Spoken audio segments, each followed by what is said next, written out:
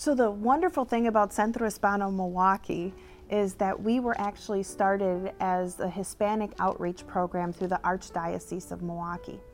And back in the 1960s, when they started this, we didn't have as many Latinos as we have today here in Milwaukee, but it really started as a way to outreach and find a way to identify what resources were needed.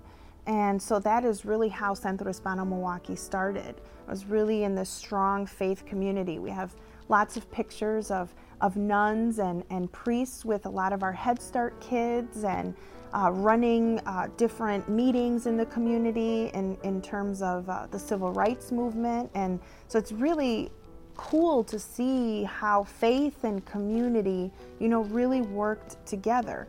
In terms of the Latino community, faith is very important. It still remains one of the really strongholds in a lot of Latino families. And so faith is really important on a personal level, but also within our community.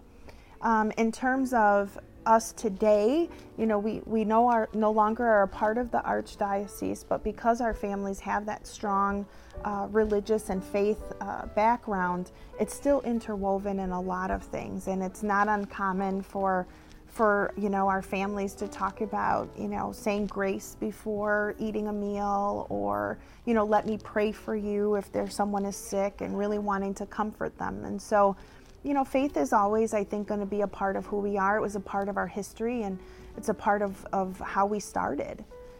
Faith to me is everything. I personally would not be where I am today had I not had faith as a very young child. A lot of the traumatic experiences that I had growing up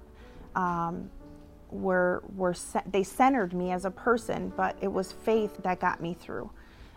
Even today, I attribute all my success, whether it's personal, professional, educationally, it's been because of my faith. And I raise my family in faith, and I want my children to embrace their faith and live that out through their life. For me, faith is about love. It's about compassion. And for me, I couldn't be the person I am if I didn't exude that in some shape or form, whether that's personally with my kids or in the community, doing what I do and being an advocate.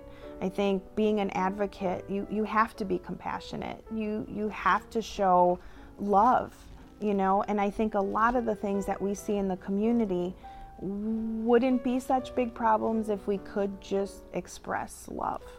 We're so scared about what we don't know about someone that we forget that they're human. And if we could just make that connection first, all the other things that we think would be issues or problems, we'd be able to find a way to solve them.